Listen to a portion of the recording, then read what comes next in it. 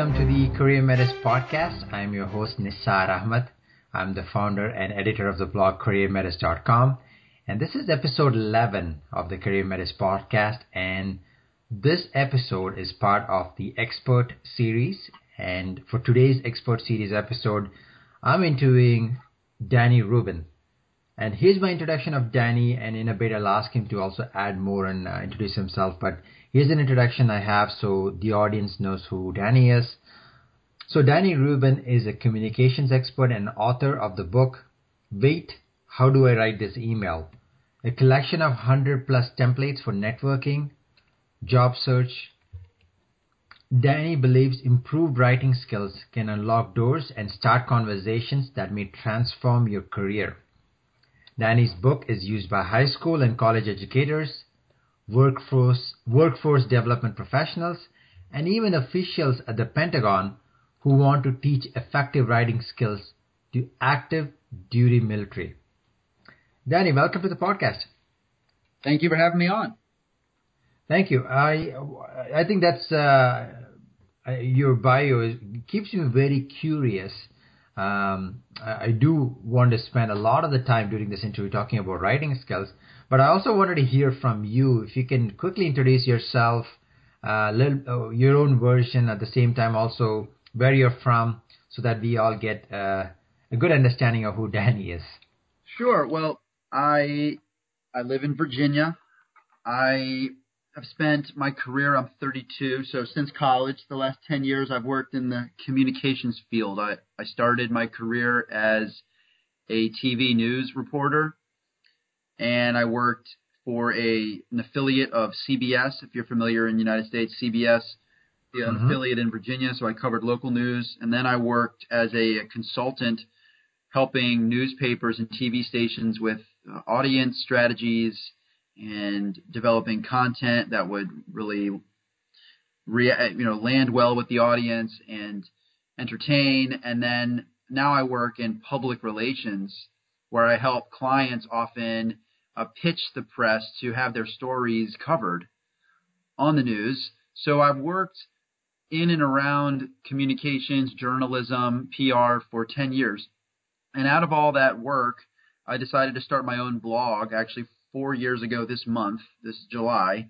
And the blog was initially a way to it still is, I still maintain it. It's called News to Live By. It's within my website. And I look for the career advice in the news headlines, like what's the personal and professional development and the lessons kind of within the stories themselves.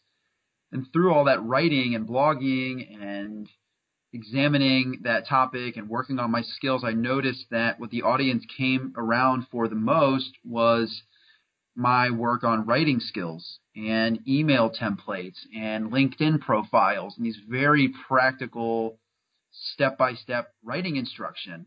That's what people wanted the most, looking at my web traffic and seeing trends. So then I started to really pursue a niche and to say, I want to be the writing guy. I want to be a writing expert for business communication.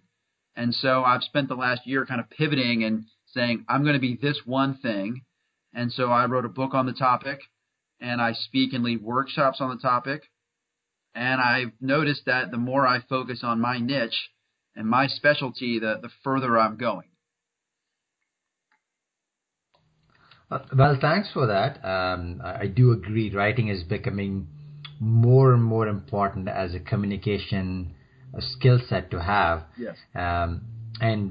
What I definitely would like to expand on that in a bit. But before that, I would like to hear a little bit. Maybe what is one thing about Virginia that a lot of people listening to this, including myself, don't know about? Okay, so Virginia is where the British first settled in North America. So we have a colony called Jamestown, if you've ever heard of Jamestown, where it's the first English settlement in what would eventually become the United States. So Virginia has a lot of history with the founding of our country, and so many milestone moments occurred in Virginia in the early goings of the United States, before it was the United States, when it was still a British colony. So I think, that's historically what's relevant about Virginia. Now, what's Present day, Virginia sits just to the south of Washington, D.C. Fairfax, which is an area south of Washington, D.C., kind of like a suburb, is a huge technological center, lots of defense contracting. Virginia is a major player in sort of defense and new technology, and there's just a huge business center around the nation's capital. I live 3 hours south of that in southeast Virginia, and I live near the ocean. And here we have the largest naval base in the world in Norfolk, Virginia Beach area, a huge military community. And we're known here for, we have lots of, aircraft carriers, fighter jets. A lot of the United States military is based here. And we often have giant aircraft carriers that deploy from here to go all over the world. So a huge part of our community and our economy is tied to the military. Wow, that's very, very interesting. Thanks for that. I think this interview somehow it's happenstance, but it's very timely, right? You talked about the history of the U.S. July 4th is around the corner when we are doing this interview. So it's I didn't plan this, but it just happened. So I feel what we're discussing is very timely. Yes, I agree. Particularly, July 4th, founding of our Independence Day, and it means a lot to Virginia because we played such a huge role in how it all got started. That sounds great. So Danny, as I was reading your bio and when you were talking about your experience, I'm very excited to learn more about writing skills. I don't think it's something that is necessarily talked about a lot. I hear about public speaking skills, interview skills, speaking and all that, but writing. Yeah. So I wanted to ask you, when you say, why is it important to have good writing skills? You raised a great point, and it's something that I've noticed. I've been out in the space online. I've been blogging for several years now, and writing skills are not a sexy topic. People don't like to discuss them. Most people aren't all that great at their writing or editing. Even people who are sort of career professionals or leadership gurus, they don't mess with the writing stuff because they'd rather talk about other sexier topics like leadership and professional development and branding. And what I've realized is writing skills impact our lives from grade school through the rest of our careers. And what I've noticed with my book, as I've been marketing my book over the past several months, are the vast number of audiences that have responded to what I've created, which is a book of email templates for networking and the job search. Everyone from high school educators to military educators to adult learning to as people transition out of the military and need jobs. There's just startups and business incubators, alumni associations. Everyone knows that the better you write, the further you go. And that's what I've decided to take to heart. I am going to teach people how to write well because I know that at the foundation of everything else they want to do in their careers, it comes down to how well they write. It comes down to writing with job applications, with PowerPoint presentations, with ebooks, with books, with memos, brochures, business cards. Everything that you do in your career or in your education leading to a career, it comes down to how well you can write and how well you can put logic and your thought and your reason and your argument into words on the page. And it's difficult to do, and it takes effort like anything else. And so I think for me, there's a huge opportunity and a huge gap in the market to provide this information. And I know that whomever I approach, whatever the group, whatever the age, what I offer is something that they need. I do agree. It's a universal skill that helps you in all areas, whether you're looking for a job, in your career, making presentations. However, it is not something people proactively seek to improve. So same with myself. There has been a lot of emphasis. Any self-help or personal development programs that you listen to talks about communication, right? Speaking is more emphasized. Leadership is more emphasized. So I totally concur with your comments on writing. So the first question comes to people's mind, and I'm just relating myself here, is Sure. I'm not a good writer. I don't have an English major. Yes. The thought that goes is maybe I'm not a good writer. How does someone overcome that mental block? Well, it depends on what you're writing, and that's when mental blocks can come in. If it's a creative writing exercise, it's writing about yourself. If it's writing to a presentation, an argument, an essay, the blocks can come in different forms. I've tried to create very easy to follow editing instructions and writing guides, either on my blog or in my book, where I'm helping people to edit themselves better. So they're cutting out excess words and they're focusing the message with really easy sort of editing instruction. And also, when you think about writer's block, and people often struggle with how to talk about themselves, in LinkedIn or in a job application, they don't like talking about themselves. It makes them uncomfortable. They're not sure how to do it. And the easiest way to overcome that, and I really push this strategy a lot in various writing scenarios, is to tell stories about yourself. Tell stories of success. Impart to people where you struggled, where you had challenges and setbacks, and how you overcame them. Telling stories is a much more engaging way to explain your skills, to keep the employer's attention, and to talk about yourself.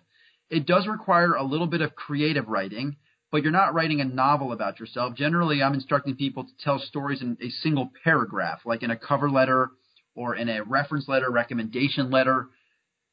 I am instructing very brief, very to the point, beginning, middle, and end stories, and I instruct people on how to tell those stories, how to rely on important details like quantifying things and how much, how often, giving locations, giving people a little bit of a flavor of the story.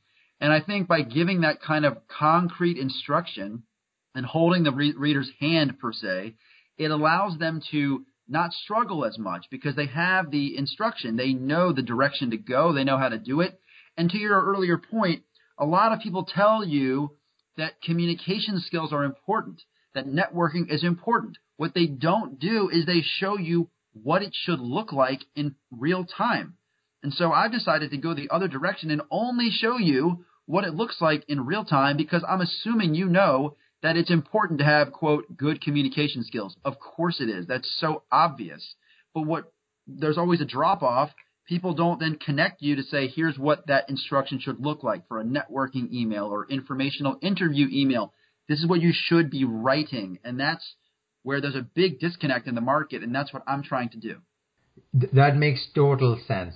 So now that's a good segue, because most of the audience for this blog, Career Metas, they are more interested in topics such as job search, networking. Yeah. So networking, you mentioned LinkedIn a couple of times. So LinkedIn is becoming, as everybody listening to this, myself, it's a great professional network. Yeah. I correct me if I'm wrong. I think most people don't communicate well on LinkedIn. And what are your thoughts? Like, what is the general consensus of people communicating on LinkedIn? Look, the same skills and strategies that I recommend for LinkedIn are the same for email.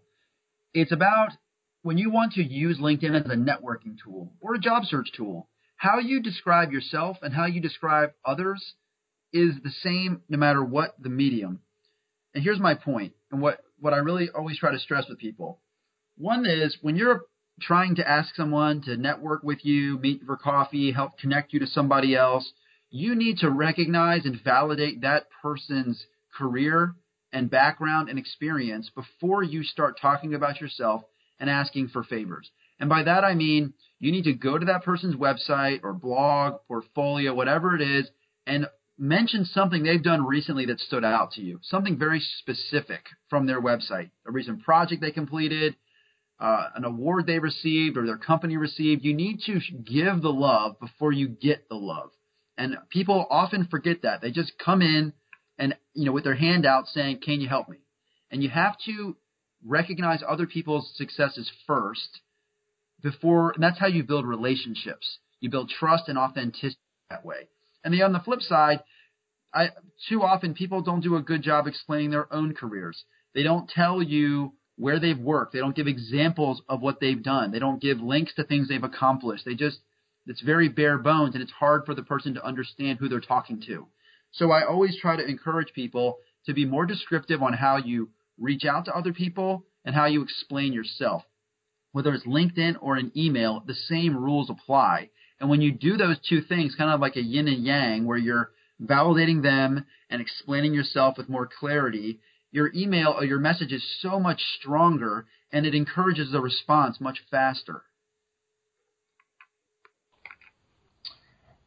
Danny, as you were saying this, I was thinking, I'm very active on LinkedIn. I do get emails. I send emails, and I've got emails from individuals that I don't know very well, asking for help. And you're correct. They get to the point asking for help, and sometimes there is no relevance. And to go back to your point, had they spent some time reviewing what I do, where I could fit in, I think most people are willing to help, provided they know if they can help properly. So I think that brings up a good point. Most people do not do that. They do not really research the person. No. And they do not even connect with them properly. They just straight out ask for help. Right. And I just wrote on my blog this past week, actually. I called it the number one job interview mistake. And I said it's not being late and it's not dressing poorly. Those are bad. But the worst mistake you can make is to go into an interview or a networking situation with someone you want to impress or to gain, add to your network, and not have looked up their website and have no knowledge of what they are all about, because it leaves you in a real deficit and vulnerable. Because in a job interview, the worst thing that can happen, and I've done it when I've interviewed people at our PR firm, is I say, have you checked out our website yet? And they say, oh, no, I meant to do that. When I leave here, I'll do it. I'm like, no. You should have done it before you walked in, because you need to reference projects we've accomplished recently that stood out to you. Because when you can be really specific and say, I read about this particular project, I love what you guys did, it's an ego boost for us. It makes us feel better and that, like you actually care. And not like we're just another company you're going to interview for and you didn't take the time to get to know us. So it's these little simple tactics, these are soft skills, that before you have a big moment, a big interview, a big conversation, you better do your homework, because people need to hear that you care what they're all about. And then they'll help you. Yeah, that's a wonderful segue into job search, right? Interview skills. It's all about communication, but spending that extra 1 hour researching on the company goes a long way. It also shows them that you're serious about this job, that you're not necessarily looking into. You're not necessarily going to take the first job that comes your way, but that you care about this company and you want to work for this company. Well, absolutely. It's a way to develop authenticity and trust.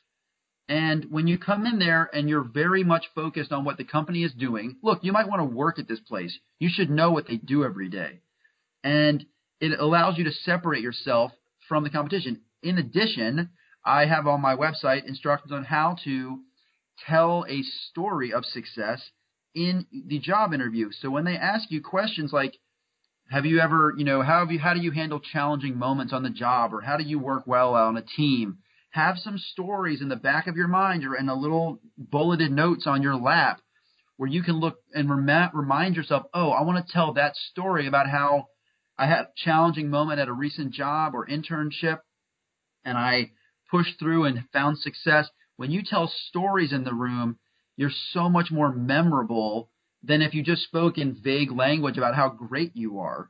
The story will solidify that you really are that great, and you'll leave the room and they'll never forget the story you told them. So it's about doing your research and telling stories. If you do those two things, you will, I can't say for certain you'll land the job, but I guarantee you will impress the employer.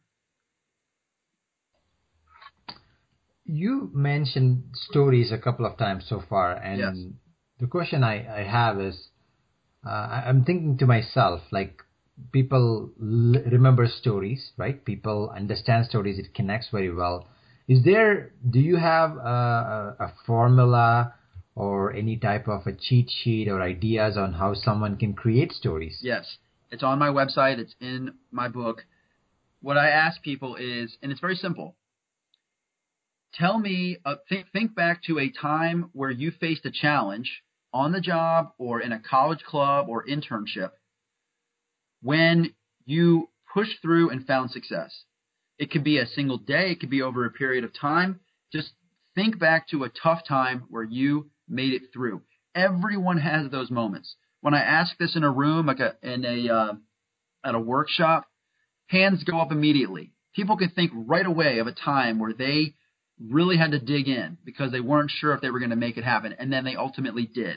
Those moments are the best marketing you will ever have in the job market, or the types of stories that you'll ever have as a business owner trying to gain new clients, because the story does all the selling for you. Nothing else you can say is up to the power of a great story. So it's very simple. Just brainstorm with yourself.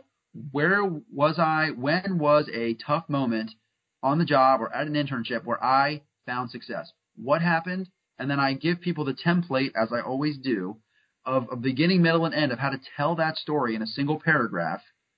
And then the second paragraph is where you say, hi, my name is, and I'd be a great fit for the blank job. Everyone else will do that line for the first paragraph.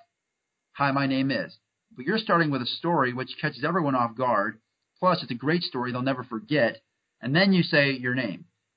It's a formula that it's uncommon, but I am trying to break the mold because I think cover letters are a broken strategy right now, and they need innovation. And this is the way to innovate.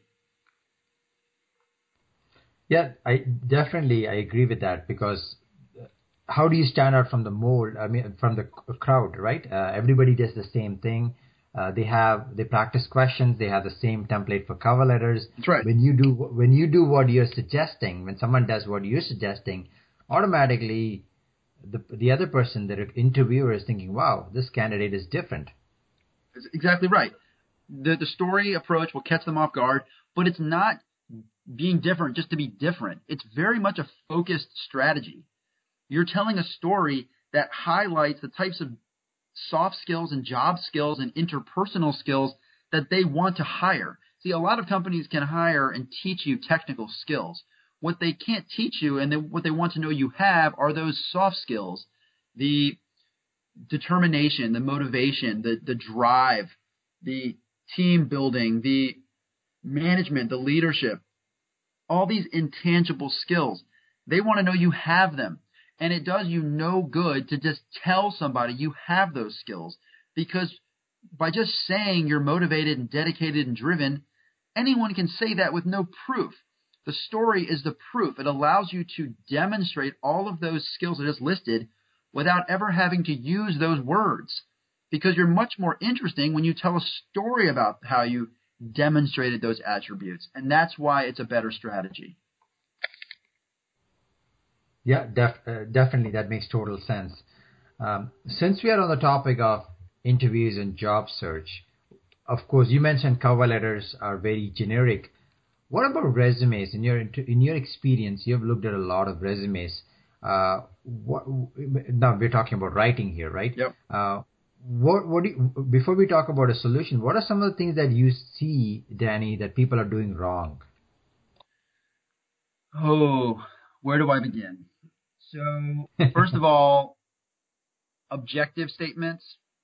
Here's my approach on objective statements. If you're a recent graduate with no experience, don't do an objective statement. You have nothing to say. You don't have a sort of brand in your career yet. You haven't even started. So just start with your skills first, experience, education at the bottom. Okay, education at the bottom, even if you're a recent graduate, because where you went to school matters less. What you have done in your career or internships or clubs matters more. So those are a bunch of things right off the bat. When we talk about skills, Oh, let me jump back. With objective statements, if you have work experience and you want to do an objective statement, it's, again, a waste of time to use words like dedicated, driven, motivated, because it means nothing. It's fluff. It's empty rhetoric. It will get you nowhere. What really matters is if you can quantify success. If you're a fundraiser, how much money have you raised? If you lead people, how many people are you in charge of? Giving some real tangible facts people can hold on to. That's what matters. That's what a good objective statement contains. And I have a template on my blog about how to write a better objective statement. We talk about the skills section, which every resume should have a skills section. Skills are not team leader, motivated, dedicated, driven, time management. That's all. It's a bunch of fluff. It doesn't matter. What matters is the software you know how to use, certifications that you have, languages you speak. Very, very practical, very on the ground.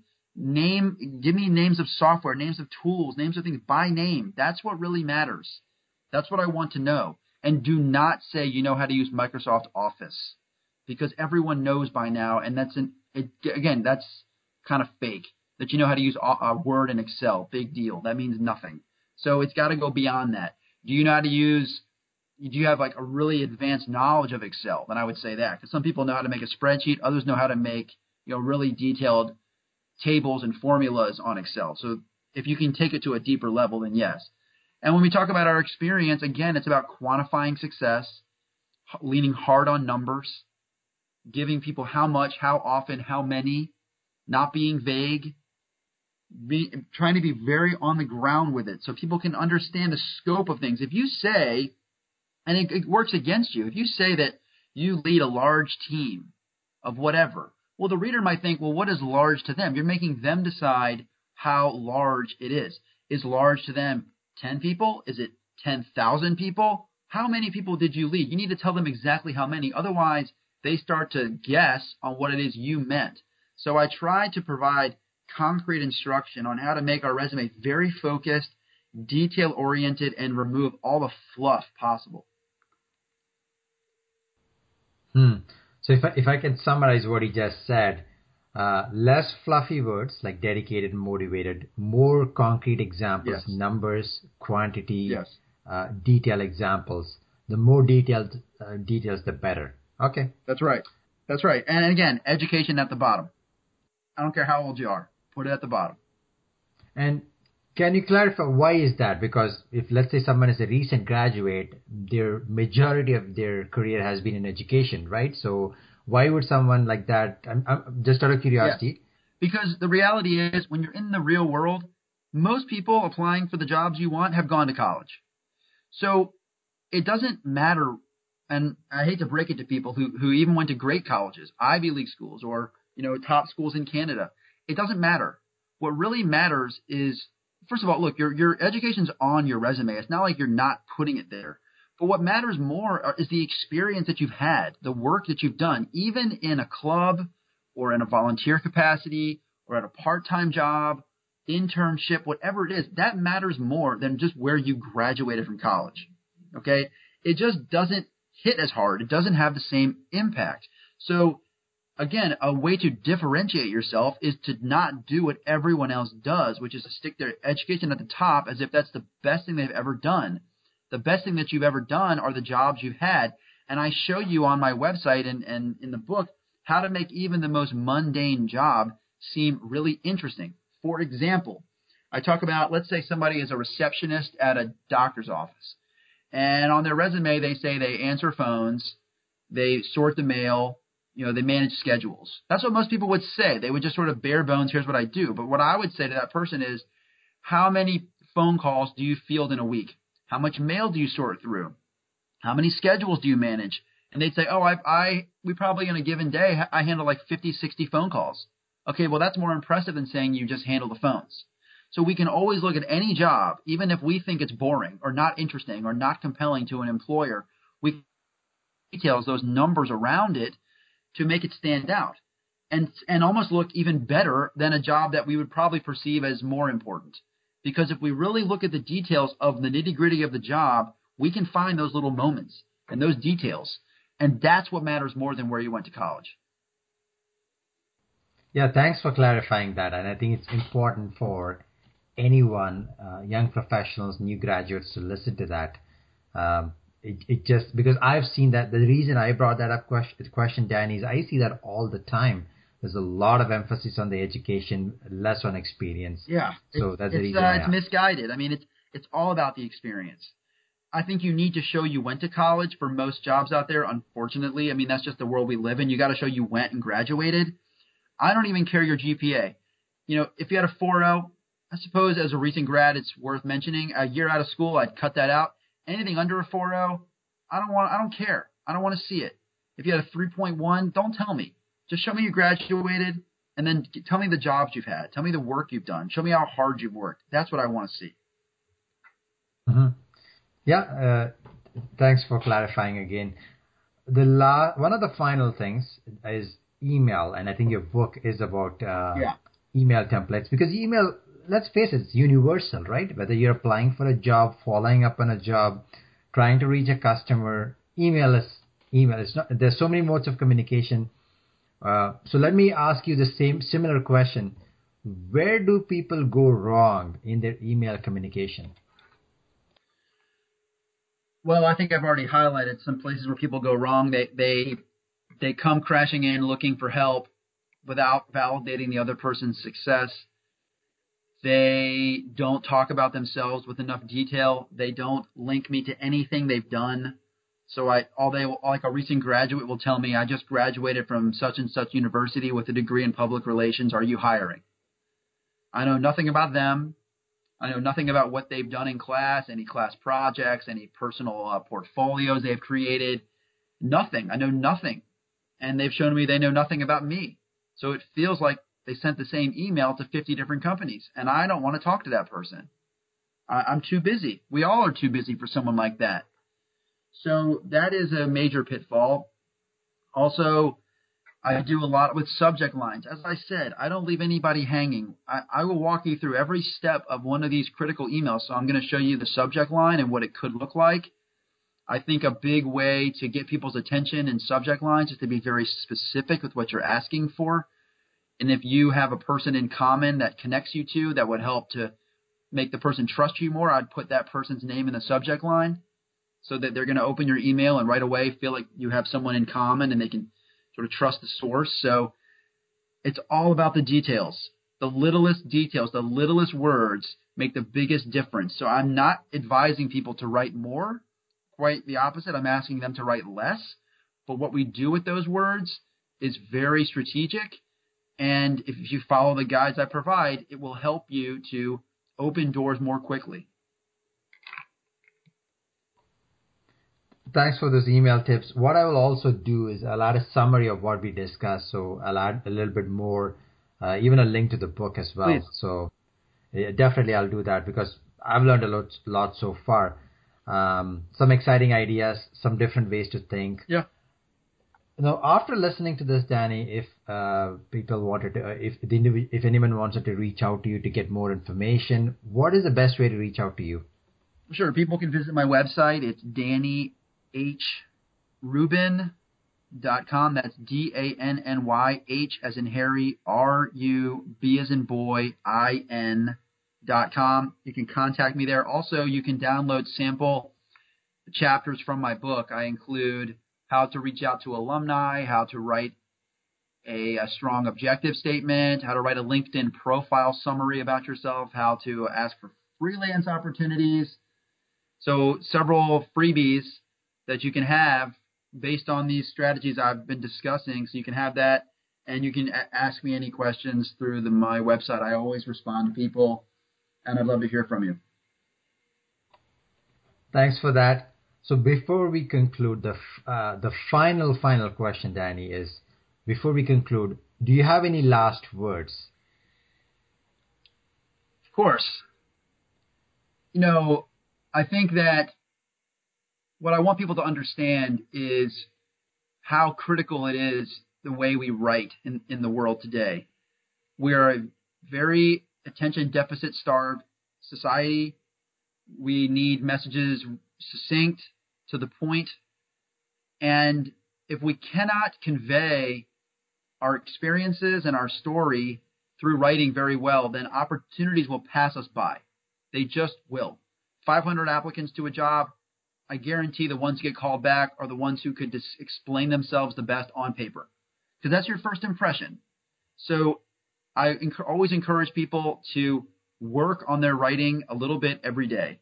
It's like playing the violin. It's like learning a language. It's the same thing. It's mastering a skill.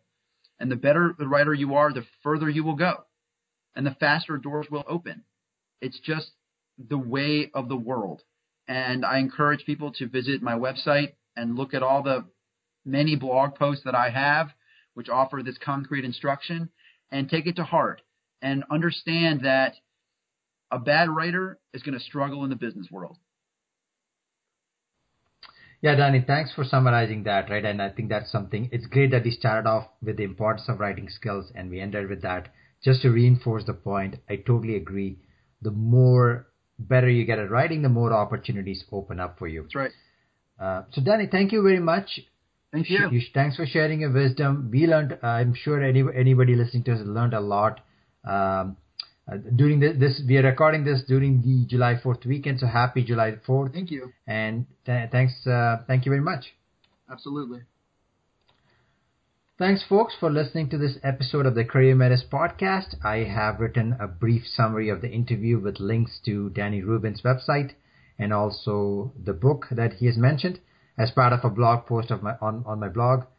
If you liked what you heard, feel free to subscribe to the Career Matters podcast on iTunes. And for more content, ideas, tips, resources, go to careermatters.com. If you enjoyed the episode and you learned something new, feel free to post a comment or review.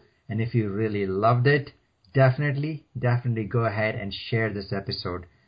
Until next time, this is Nisar Ahmed, your host for the Career Matters podcast.